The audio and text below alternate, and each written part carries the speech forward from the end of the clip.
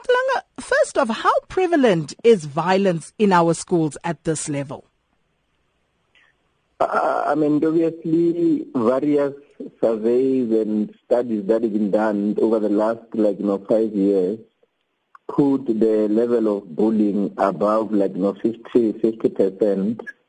And in terms of provincial differences, the Western Cape, it tops the list, followed by Gauteng and the Northern Cape. So obviously, all the surveys, indicate that this is a major problem. But I also need to mention the fact that the bullying, though we see it, through all this video clips, it is not something new. It has been there for years and years. But I guess with the cell phones are helping us, to bring this out in the open. And with one press, it goes throughout the whole South Africa.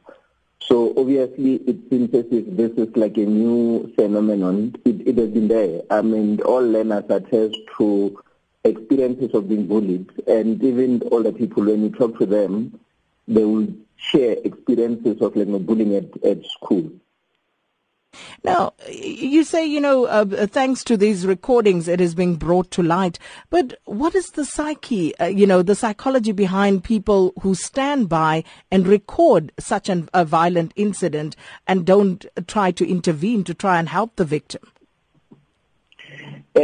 Obviously, it is quite worrying. But the concern that I always have, where I guess bullying gets separated from other forms of violence, because obviously the violence is a daily feature in our society.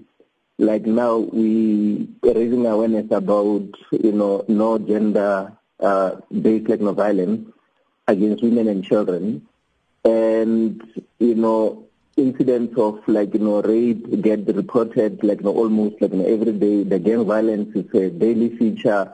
The violent protests are a daily feature.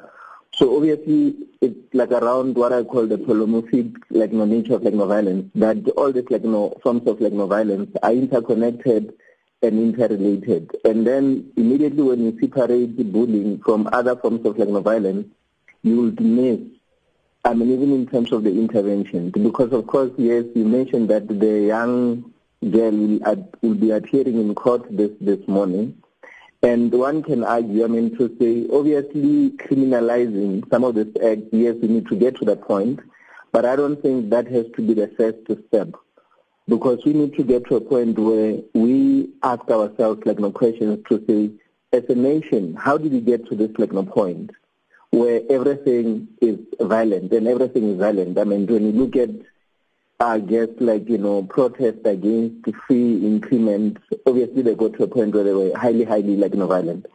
And when you look at incidents of domestic violence, they're on the increase. Everything is on the increase. And we need to pause and start asking real questions and coming up with the strategies, because also the strategies that we come up with, they're quite segregated in terms of, okay, we are addressing bullying, and then we separate bullying from gang violence. And in fact, the two are also intersected.